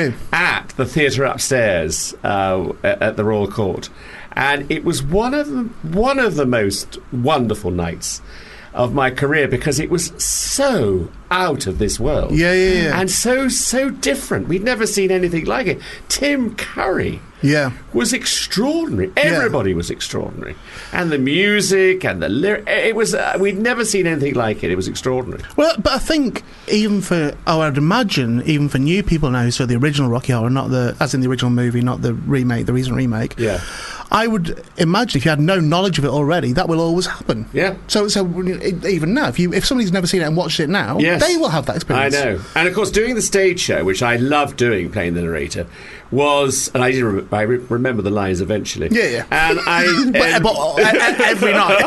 Not every night. Actually, I'll tell you a funny story. We were in Cambridge, and there was an armchair. Okay. And I used to sit in the armchair, and I pretend to fall asleep. And one night, I did fall asleep, and I missed the last 4 lines of the show. And some of the regular fans thought I died. Really? Because nothing happened. I didn't come on. I didn't say the line, and the show closed. It was bizarre. Really the narrator's last, because the narrator has the last 4 lines. That's right. Yeah. And you missed them completely. I missed them completely. Shit. No one woke me up because they thought I was joking. Anyway, it's a great show, and Richard O'Brien is, when we made the film, it was a flop. We all went to the premiere, and it was so. Everyone came out so depressed. And it was only when it went to America did things start to liven up, because then they introduced all the throwing of the rice and water. And but it took a long time for that to happen. Long time. It was like, if it was a TV show, it would have been axed. Yeah, it would have been. And You're gone. absolutely right. So were the reviews when they came out, were they terrible? Really? Terrible reviews. I mean, they just didn't get it at all. And of course, now it's such a cult film, and I think it's made an enormous amount of money. Yeah, I'm sure. Because I think one of the most successful British films. Of course. Internationally toured. I didn't realise you said there'd been a recent remake. I didn't know that. What is this? Is it a film? No, it was a TV thing, wasn't it? TV film? It was still a film, but it was for TV. And they thought they'd make a lot more money, you see. That's this. Right. The thing is that what's so terrible nowadays is everyone thinks they're going to make money. Yeah. And that's why they do these revivals of shows, which they should never do. Where's all the original stuff? That's what we want to see. Well, I'll tell you what, I've always championed the idea of revisiting Rocky Horror, not as a film, but I think the idea of what they did was kind of sound. It was the execution that was the issue. So I think that, and the changes that were made within it, so that I think there are certain things where you go, well, look, I understand that's not how things are now, how we view things, whatever, or blah blah blah blah blah. However, this is the source material, and the source material says this. So if you rewrite that source material, you start toying with the magic of it. You start change stuff. You don't do it at all, but don't rewrite something to change it. And I think the idea of Rocket, like haven't I said loads of times, because I've always wanted to play Frankenfurter. Yes. That there is we have talked about it a lot on the show. There is an argument, and a sound argument, for Frank to be very unattractive. Oh God, I couldn't agree more. I've always thought I could do that as a little fat boisterous fucker who's not, rather than a beautiful man, because that always felt a bit wrong to me, because it was like, but we're talking about him making it the definition of beauty. I think that's a very good idea, actually. I mean, it's but certainly I think... Do you want to put some money in and I'll do it? Yeah, all right. Will you narrate this version? Will you be the narrator? Just carry me through. No, I mean, I think that what is so interesting, too, doing the stage show is that everybody dresses up. Yeah. And that is wonderful. And you see women with tits out to here. Yeah. I mean, my hands are really big, aren't they? They can eat their dinner on their tits because they're in this costumes which are so tight, pushing everything up and out. Yeah. I mean, it is wonderful. And you see men in little gold or silver swimsuits trying to be... what's his name? Rocky. Just trying to be Rocky. And, it's hysterical. And so they're far too old and far too fat, but it's wonderful. Yeah. People really love dressing up. Right. See, I never did that. You never did dress up? Never got. You should dress up as Frankenfurter. That was never my. I played Eddie in a stage show once. Did you? But only Eddie because I directed it as well, and I didn't want to play Dr. Scott as well because I was directing it. But I was like, "I will come on and do that song," and then that's me done. And I'll direct the rest of it. But no, that wasn't what it was for me, and it wasn't. It worked metaphorically for me, so it wasn't even a sexual thing. It wasn't a thing of because I've never been inhibited sexually at all. It was always the idea of like just fucking do it. Yeah. Like about anything, just do it. If it's okay to do it, then do it. Yeah, no, I agree, and go for it in a big way. Yeah. Which sadly a lot of people don't do. I mean, I'm really sad that I don't think we're breeding the eccentrics that we had 30, 40, 50 years ago. That's because eccentrics will say something that will now ruin their career. Well, that is very true. That's what the problem is. So the reason we don't have eccentrics that is very now true. I hadn't thought about that. It's totally that. Eccentrics will say the things that will now be, bees to honey on Twitter. Absolutely. And it will destroy them forever. And they won't be able to come back. So that's why. I mean, unless they're a politician. Yes. Well, even then, I don't think they're saved. How's Boris Johnson still breathing? I just don't know. So, but it is fascinating. But they're Teflon. Yeah. I know Johnson's gone politically for a bit. Do you think he has? For a no, bit. He's back for today, a minute. Isn't he, saying stuff, was he? So yes, today, and people are behind him. I mean, I don't know. It's fascinating. I mean, I think. What we should do is we should get rid of all the political parties. Right. Seriously, get rid of all of them and all the people in them and get 2 new parties, which means something to us nowadays. Yeah. Okay. Because actually, I don't think any of the parties mean anything to anybody. Okay. And I think there's so much infighting going on. Everyone wants to be Prime Minister for some. Why don't we just have a Prime Minister then, and not bother with anyone else? No, do you think so? And honestly, I don't want to fall out with you, but I don't. But you were a big Thatcher fan, right? Very big Thatcher fan. Now, do you not think that Thatcher started that? Do you not think that started with everyone now is a Thatcher clone? Yeah, you're right. So she was the start of that. So certainly. She was the one certainly who championed, fucking look after yourself. Yeah. That was a very conservative value. I know.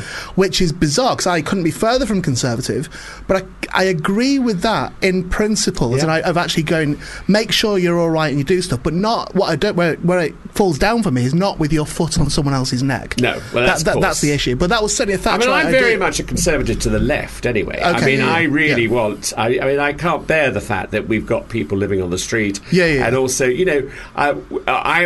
I thank Maggie Thatcher for telling me, not personally, but to go and buy a house. Right, okay. Because that was something that, and I've suffered with 30 years of a terrible mortgage. Yeah. But now it's all paid off and I do have a house and we're going to move. And I want to be lateral. As I'm getting older, I want a flat. So, and then you look round at where people live. You're not old enough to go into a flat yet. Yeah, 70 this year. But also, what do you mean? I live in a flat. I don't know. No, but I don't know. But for an old man, you don't get moved into a flat. What kind of flat? Well, flat in a home? No. What do you mean? No, I want a gorgeous flat on the river. Something with no steps. With no steps. Exactly. I don't want fucking steps. You don't want one of those steps. No, I wouldn't want a stair lift. No, I couldn't bear that. Exactly. Just a nice flat. Just a nice flat on one level. Fine. Forgive me for interrupting, Carol, what you were saying. I ruined your train of thought. No, not at all. I mean, I just think that it so I have to thank her for that. But there are, and I have to say, I was such a conservative that when she was got rid of, I was in Marylebone High Road, and I burst into tears driving the car. Really? Okay. I was so upset, but now I realise that she'd gone too far, like all of them. Well, I'm from a mining town, so of course you hate her. Yeah, absolutely. Because what she did was terrible. Yeah. I mean, and there's so many politicians do so... I mean, for instance, why are we having all this fucking Brexit talk when David Cameron's... Why isn't he taken out and lynched? Because he should never have given us the vote. Well, he didn't know, did he? He didn't think... that's the... Oh, no, I think he did think... So you think he wanted to step down? Yes. Because his face... Well, I don't really want to step down, but I think he definitely didn't want to have the responsibility of taking that decision. I don't think he thought it was going to happen. No, I didn't think he thought it was going to happen. That's why he did the vote. But anyway, there are so many things which are... I mean, and the whole world is in the same situation. I mean, look, we could be in America with Trump. Yeah. I mean, there's... but mind you, he's done some great things. Struggling to... Well, he's doing a lot. Well, the economy is very good over there. There we go. So that's the interesting thing. So, and I'm a big admirer of yourself, by the way. I genuinely am, and that sprang originally from it's gone. The jungle thing. I was No, way back. Oh, on Safari. Safari. Safari Sagudi. Yeah. It's a children's program. And also, this young girl is looking bemused here. She's 50. And also... that's why I'm in my retirement flat. In the flat. Weren't you on the adventure game quite a lot as well? I seem to recall you being on the adventure game. Do you even remember that? What was the adventure game? It was like a CGI thing, but they had sets, but at the end you had to walk across the vortex, and you couldn't see where you were going. And they had a plant that wobbled and went... I think I did do something. I'm sure you were on the adventure game on that. Right. Yeah, I forget. I read my... whenever I do a show, they ask for a new biog, and I look at it and I think... Fucking hell, I've done a lot. Yeah. Well, it's been amazing. I've been around a lot. I was mentioning to Ian, because weirdly, somebody had put a clip on Twitter yesterday saying they should have stopped TV after this, and it was you on Cluedo, and Richard Madeley presenting it. God. And you were the vicar. That's right. I want to watch that show again, because actually, I'd forgotten it was about fantastic. I must tell you a very funny story, because Richard Madeley, who, is divine, very clever, and he had everything on autocue. So we had done all our scenes beforehand, but we had to sit in the studio, and then if we were chosen by the audience as the murderer, or whatever we'd done, we then had to do a huge monologue. Right. Yeah. So we all said, can't we have these monologues on autocue? Yeah. Like Richard. Yeah. No, you can't. So we sat there, 6 of us, petrified, shitting ourselves. I tell you, it was the most horrific job. But we did. When you got through it, you thought, "Oh fuck!" Right. I mean, but it was. It was good. You did the monologue. In this particular clip, you were the murderer, and you'd killed. I don't think he was famous at the time, but a young Neil Morrissey. So, Neil Morrissey, yeah. So that was nice. And it was amazing. But I can remember the fear we all had, and it was terrifying. I mean, I now have got to the stage where I can't learn. I get so petrified that I don't want to learn lines anymore. Okay. Yeah. I mean, I'm loving it that I've got autocue now to speak to you two. But you keep going off it. This is where we're struggling. You keep going, let me tell you a story. It's like, no, that's not on there. That's not on the list. Just to go back to politics for a second, and I'm not asking you to defend politics at all, but I find it interesting. John Smith, you said you would vote for, I believe. And my closest friend, in fact, for the last 30 years, was having dinner with you on the day that John Smith died, and you cried, apparently. I did. Because I'd only met him recently with his wife Elizabeth. Yeah. And we had this wonderful dinner. And I wasn't mocking you for crying. No. And he said you cried like a big baby. I did, because I love crying, actually. I love. There's nothing better than crying. You felt really good afterwards. Oh, I love you it. really I like do. it too. I mean, I sit and watch commercials and cry. Oh yeah. I cry with nothing. Silence. It's silence. I just cry with nothing. Yeah, but we had this dinner because you went for the meeting. Yes, exactly. I'd have done that better. Well, we had this wonderful dinner, and I was so impressed by him. He was what Labour should have been. Yeah. And I would have absolutely voted for him. Not because I knew him or because I met him, but because he was inspirational. Yeah. And when he died, you thought, oh my God. It was like the last hope gone. It really was the last hope. Yeah. And I mean, Jeremy Corbyn I'm not a fan of, but I do think this whole Jewish thing is just got out of hand. I mean, if only he'd come out and say something. Doesn't say a lot, just say something quite brutal. Yes. Just literally go, right, here's what I want to say to you. Yeah. It's a fucking disgrace. Yeah, absolutely. And I don't really know what to do about this, but it's fucking awful. I mean, the head rabbi was on television on Sunday morning talking about it, and he was very, very clever and very articulate about, and also, against Corbyn, but you want Corbyn to come back and say, actually, you've got it all wrong. This is not at all what happened. Anyway, I think you're right. If he did say, I don't know how to handle it, I'm going to do something, but I see there's a problem, then I think that there'll be a lot more support for him. But that you can do that with all politicians, though. I mean, they should be. None of them are honest. None of them. I think Theresa May is doing a really good job. I mean, she's not well, and I think she's doing the best she can. She didn't want. But what? Can here's the issue: it's a tightrope, isn't it? So, and do you know what? Not in across the board. If you're a well-known person, it's a tightrope all the time. So you can't actually say. You can't talk how we talk on this show. I know. Well, look at me in Big Brother last year or the year before. Oh, yeah, you got in fucking but you got in trouble. Well, I got evicted because for no reason at all, except that I didn't know that I was favourite to win, and they wanted someone else to win, who was part of their. What was the reason for that? What was the one was that I had. It was very funny. It was a Jewish thing, right? Okay. And me and Corbyn are very similar, and and there was a girl in there. Whose name escapes me. I never heard of her, and I don't want to hear about her again. But anyway, she was in it, and she told me she was Jewish. We were round by the pool area, and I said, how interesting. I said, I've got lots of Jewish friends, and I said, I told this story, which is a true story, that my father, who is sadly no longer with us, had these friends who were Jewish, and they played in a group on ships. Okay. And so they would go off to Miami and fly away and sail away and then come back to Salisbury. And then eventually they decided that what they should do is go and live in Florida. So my father was devastated because he loved this couple, and, it was really sad they were leaving. So they had a party, and they gave him a gold Star of David on a chain, which he wore. And when he put it on, he suddenly became Jewish. He would say, you see, we've all got to stick together. And we would go on and on about this. And suddenly my mother one day got very frustrated with him. She said, I know what you're talking about.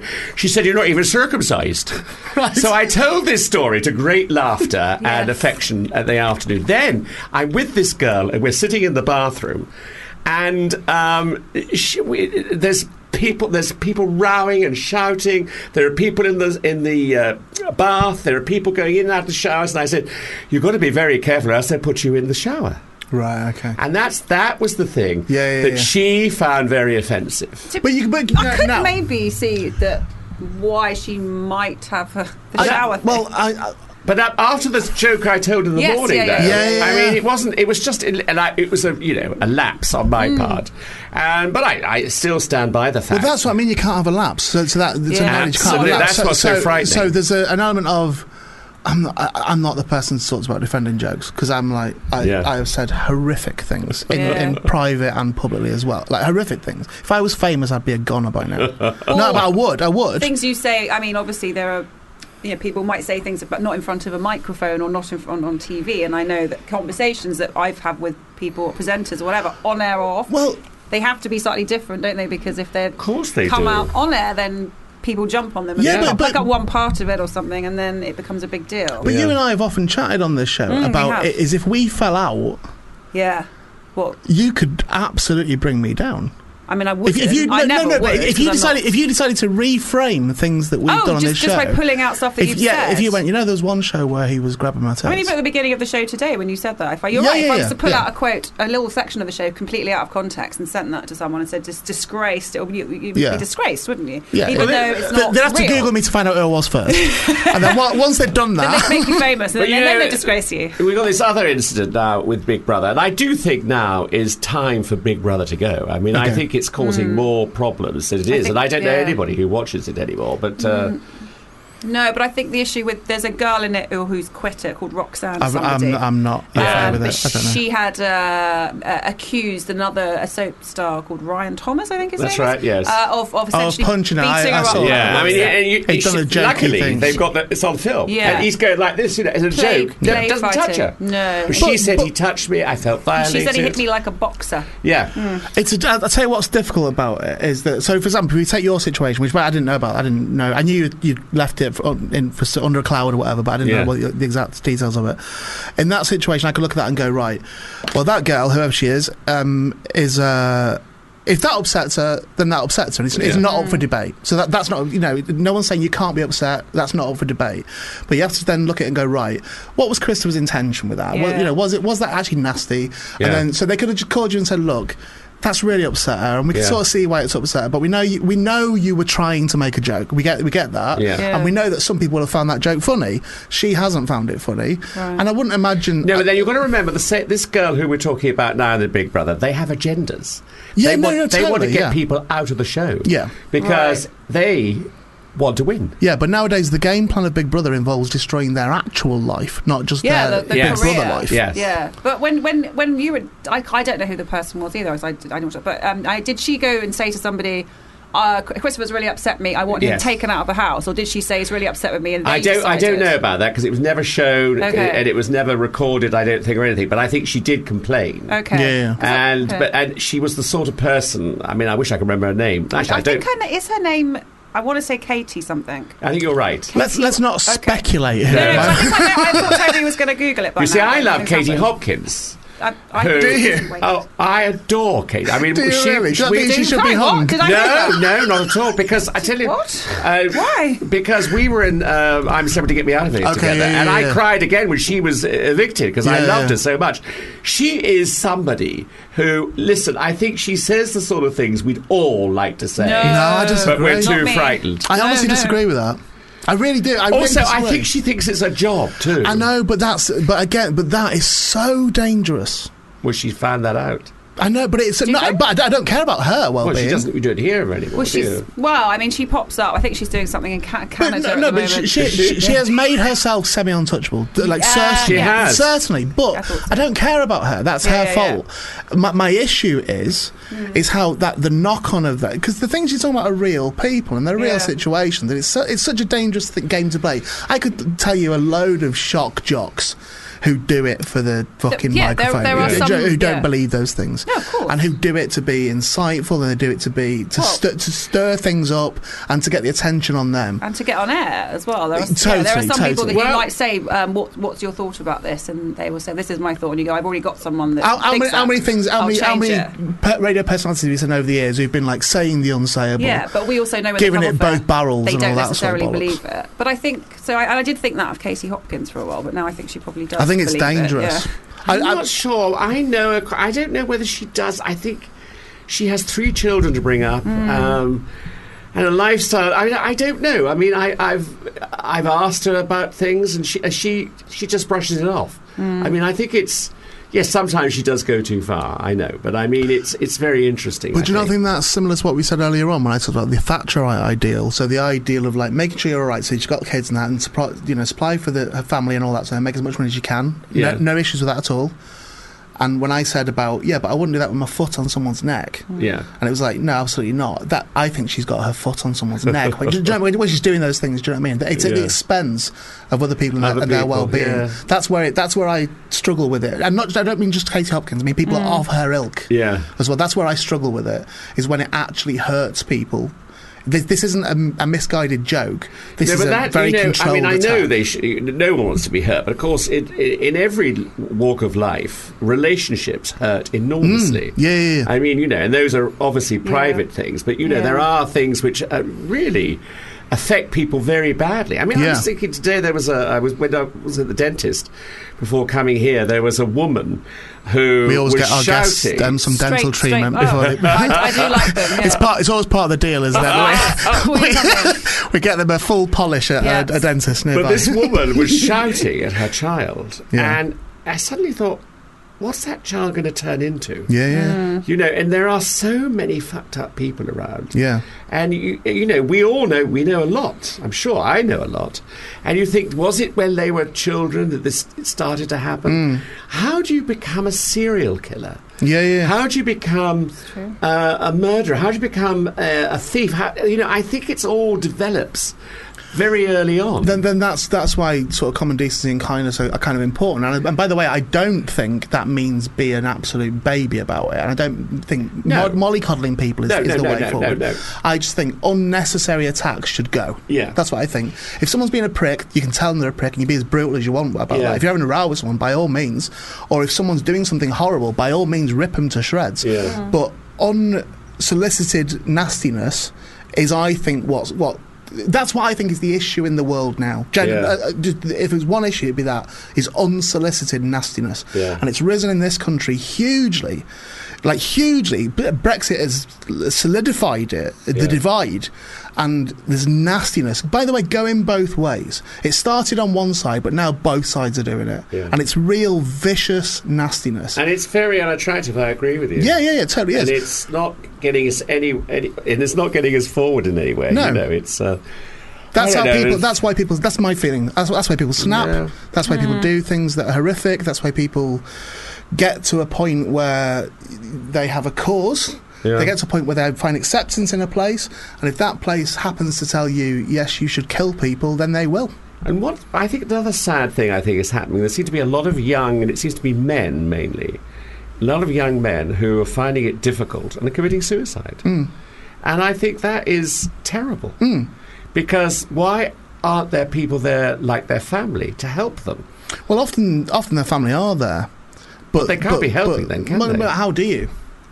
How do you? I mean, I've been in that situation several times in my life. Have you? And it's not something that you can be simply talked out of. It's a state of mind, and it's certainly somewhere that you're at.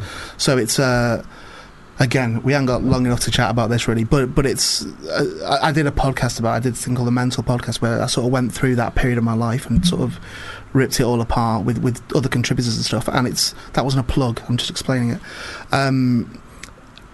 It's not as simple as saying, "Are you okay?" or saying, "We're here for you." No, I know that because I've suffered about 4 or 5 people committed suicide during my life, and I know, it's difficult if they needed help or they could find help, it wouldn't help. Yeah, because if you have that mindset, I mean, one of my close girlfriend of mine, she committed suicide and left 3 children behind that she adored. Now, how is that possible? I mean, they were her life. Because they were suicidal.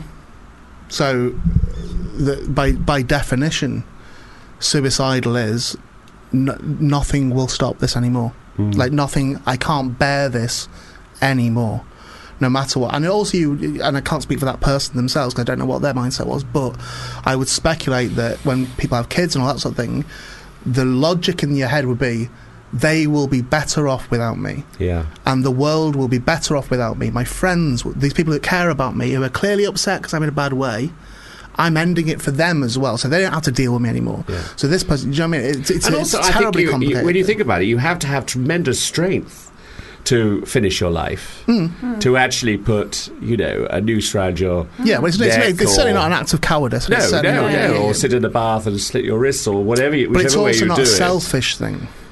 It's not a selfish thing because you're. It is selfish, though, surely, because the people you're leaving behind. But selfish would imply you gain something from it.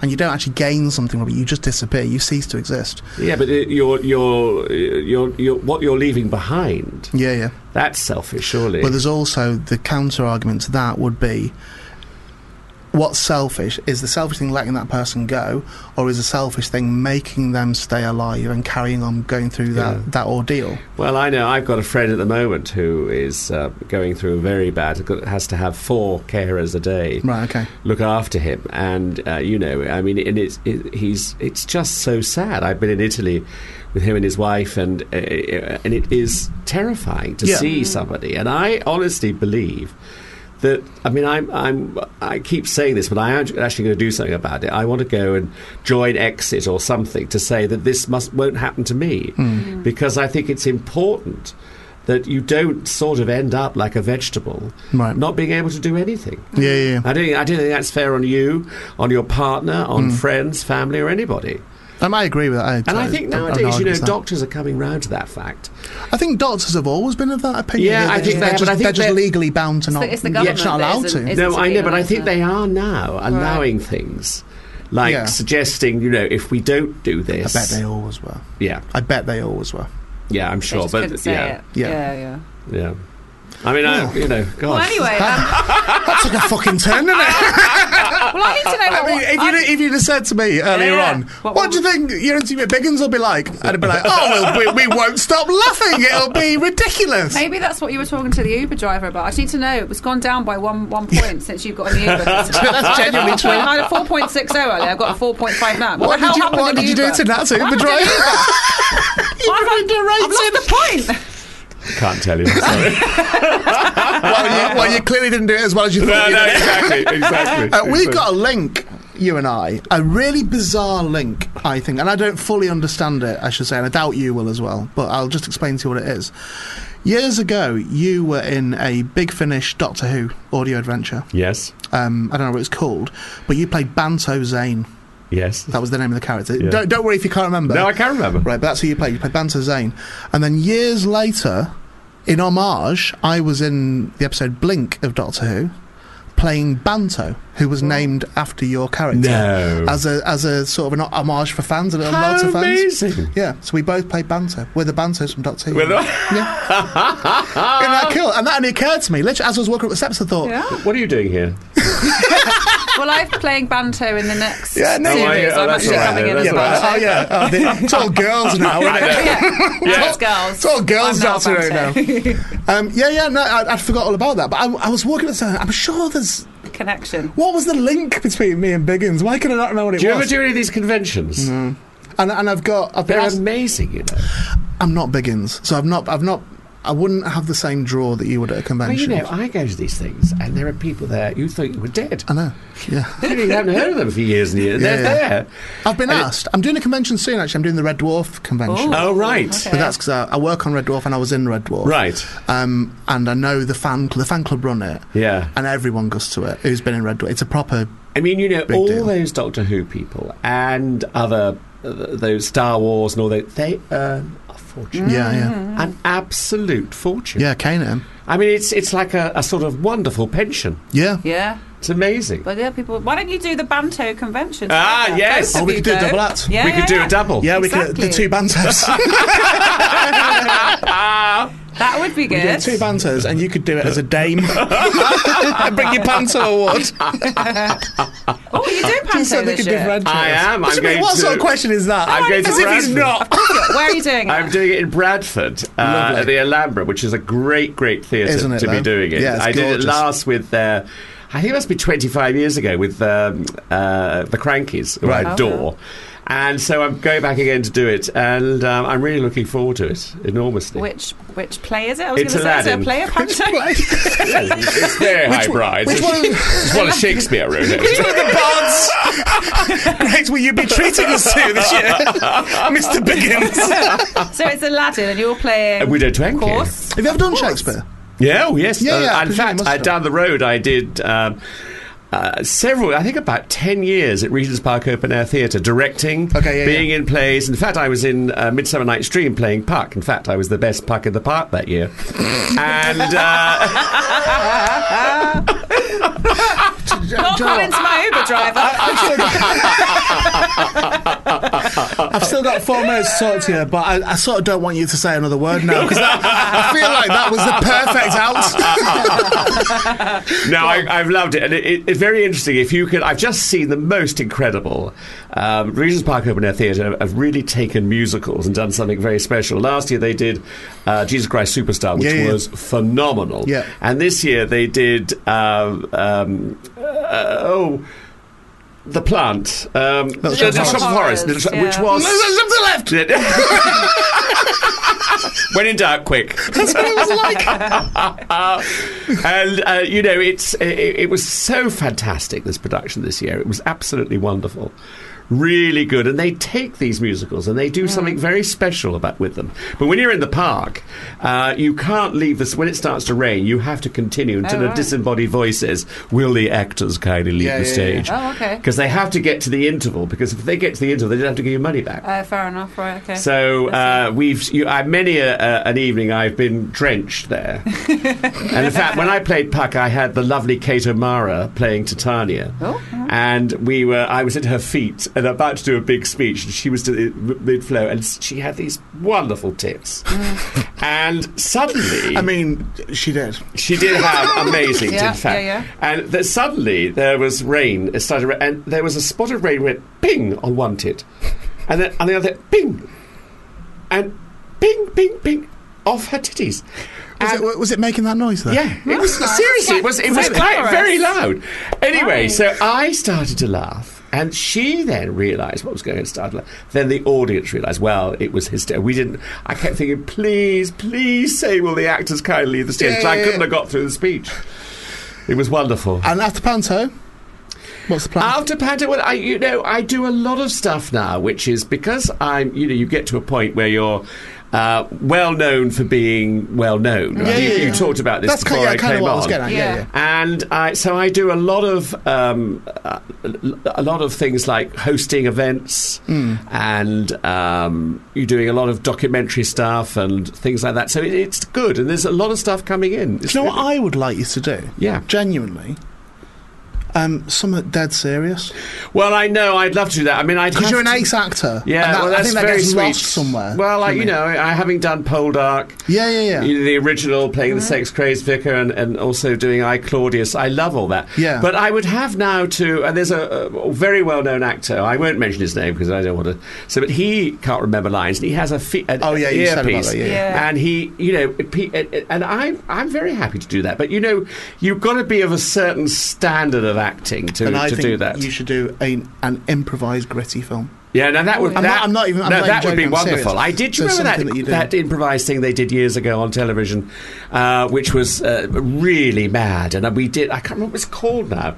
And there was a group of people, and we all improvised everything. It was brilliant. Right, improvisation is wonderful. I agree, and I think there's something like that. I don't know. I think about this a lot, this sort of thing. Yeah. So I think about years ago. I thought about Bobby Ball. I was thinking about Bobby Ball one day. Were you? And just thinking, I like Bobby, but I was sort of thinking, why is Bobby not in a sitcom or something? Or why is he not doing an acting role? Here he is doing well. And then he was Mount Pleasant. He did. Yeah. No, this was years ago. Right, though. Okay, so I think these he has things. Premonitions. That's what he's saying. Not premonitions, but I You're going certainly. to be in a gritty drama then soon. If that's I hope so. Woo. Well, I think I see what would be a good move for someone artistically. Yeah. Do you know what I mean? Well, I tell you who, Matthew Kelly, who is a wonderful, brilliant actor, became a personality. And when he does stuff, he's fantastic.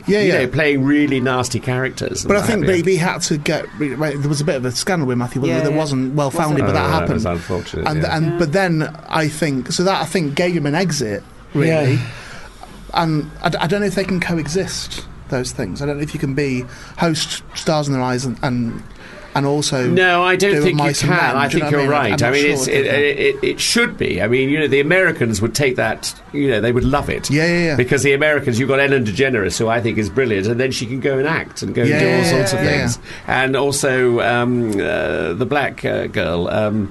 Who does the Oprah Winfrey? Yes. I mean, she's fantastic. Does both brilliantly. Yeah. She does. But the Americans allow that. We don't. We're very sort of odd. I'd let you. Yeah. I'd let you. If anyone else said, I said it was all right. I've got to go. We're out of time. Oh, Biggins, no. It was genuinely a pleasure. It really was. Yeah. Fantastic. Thank you very much. Thank you to Spencer Jones. Thank you to Robert Muchamore. We shall see you again next week. Good up, it's the Nick Bobber Show. Bye. If you enjoyed this podcast, please don't forget to rate and review us on iTunes.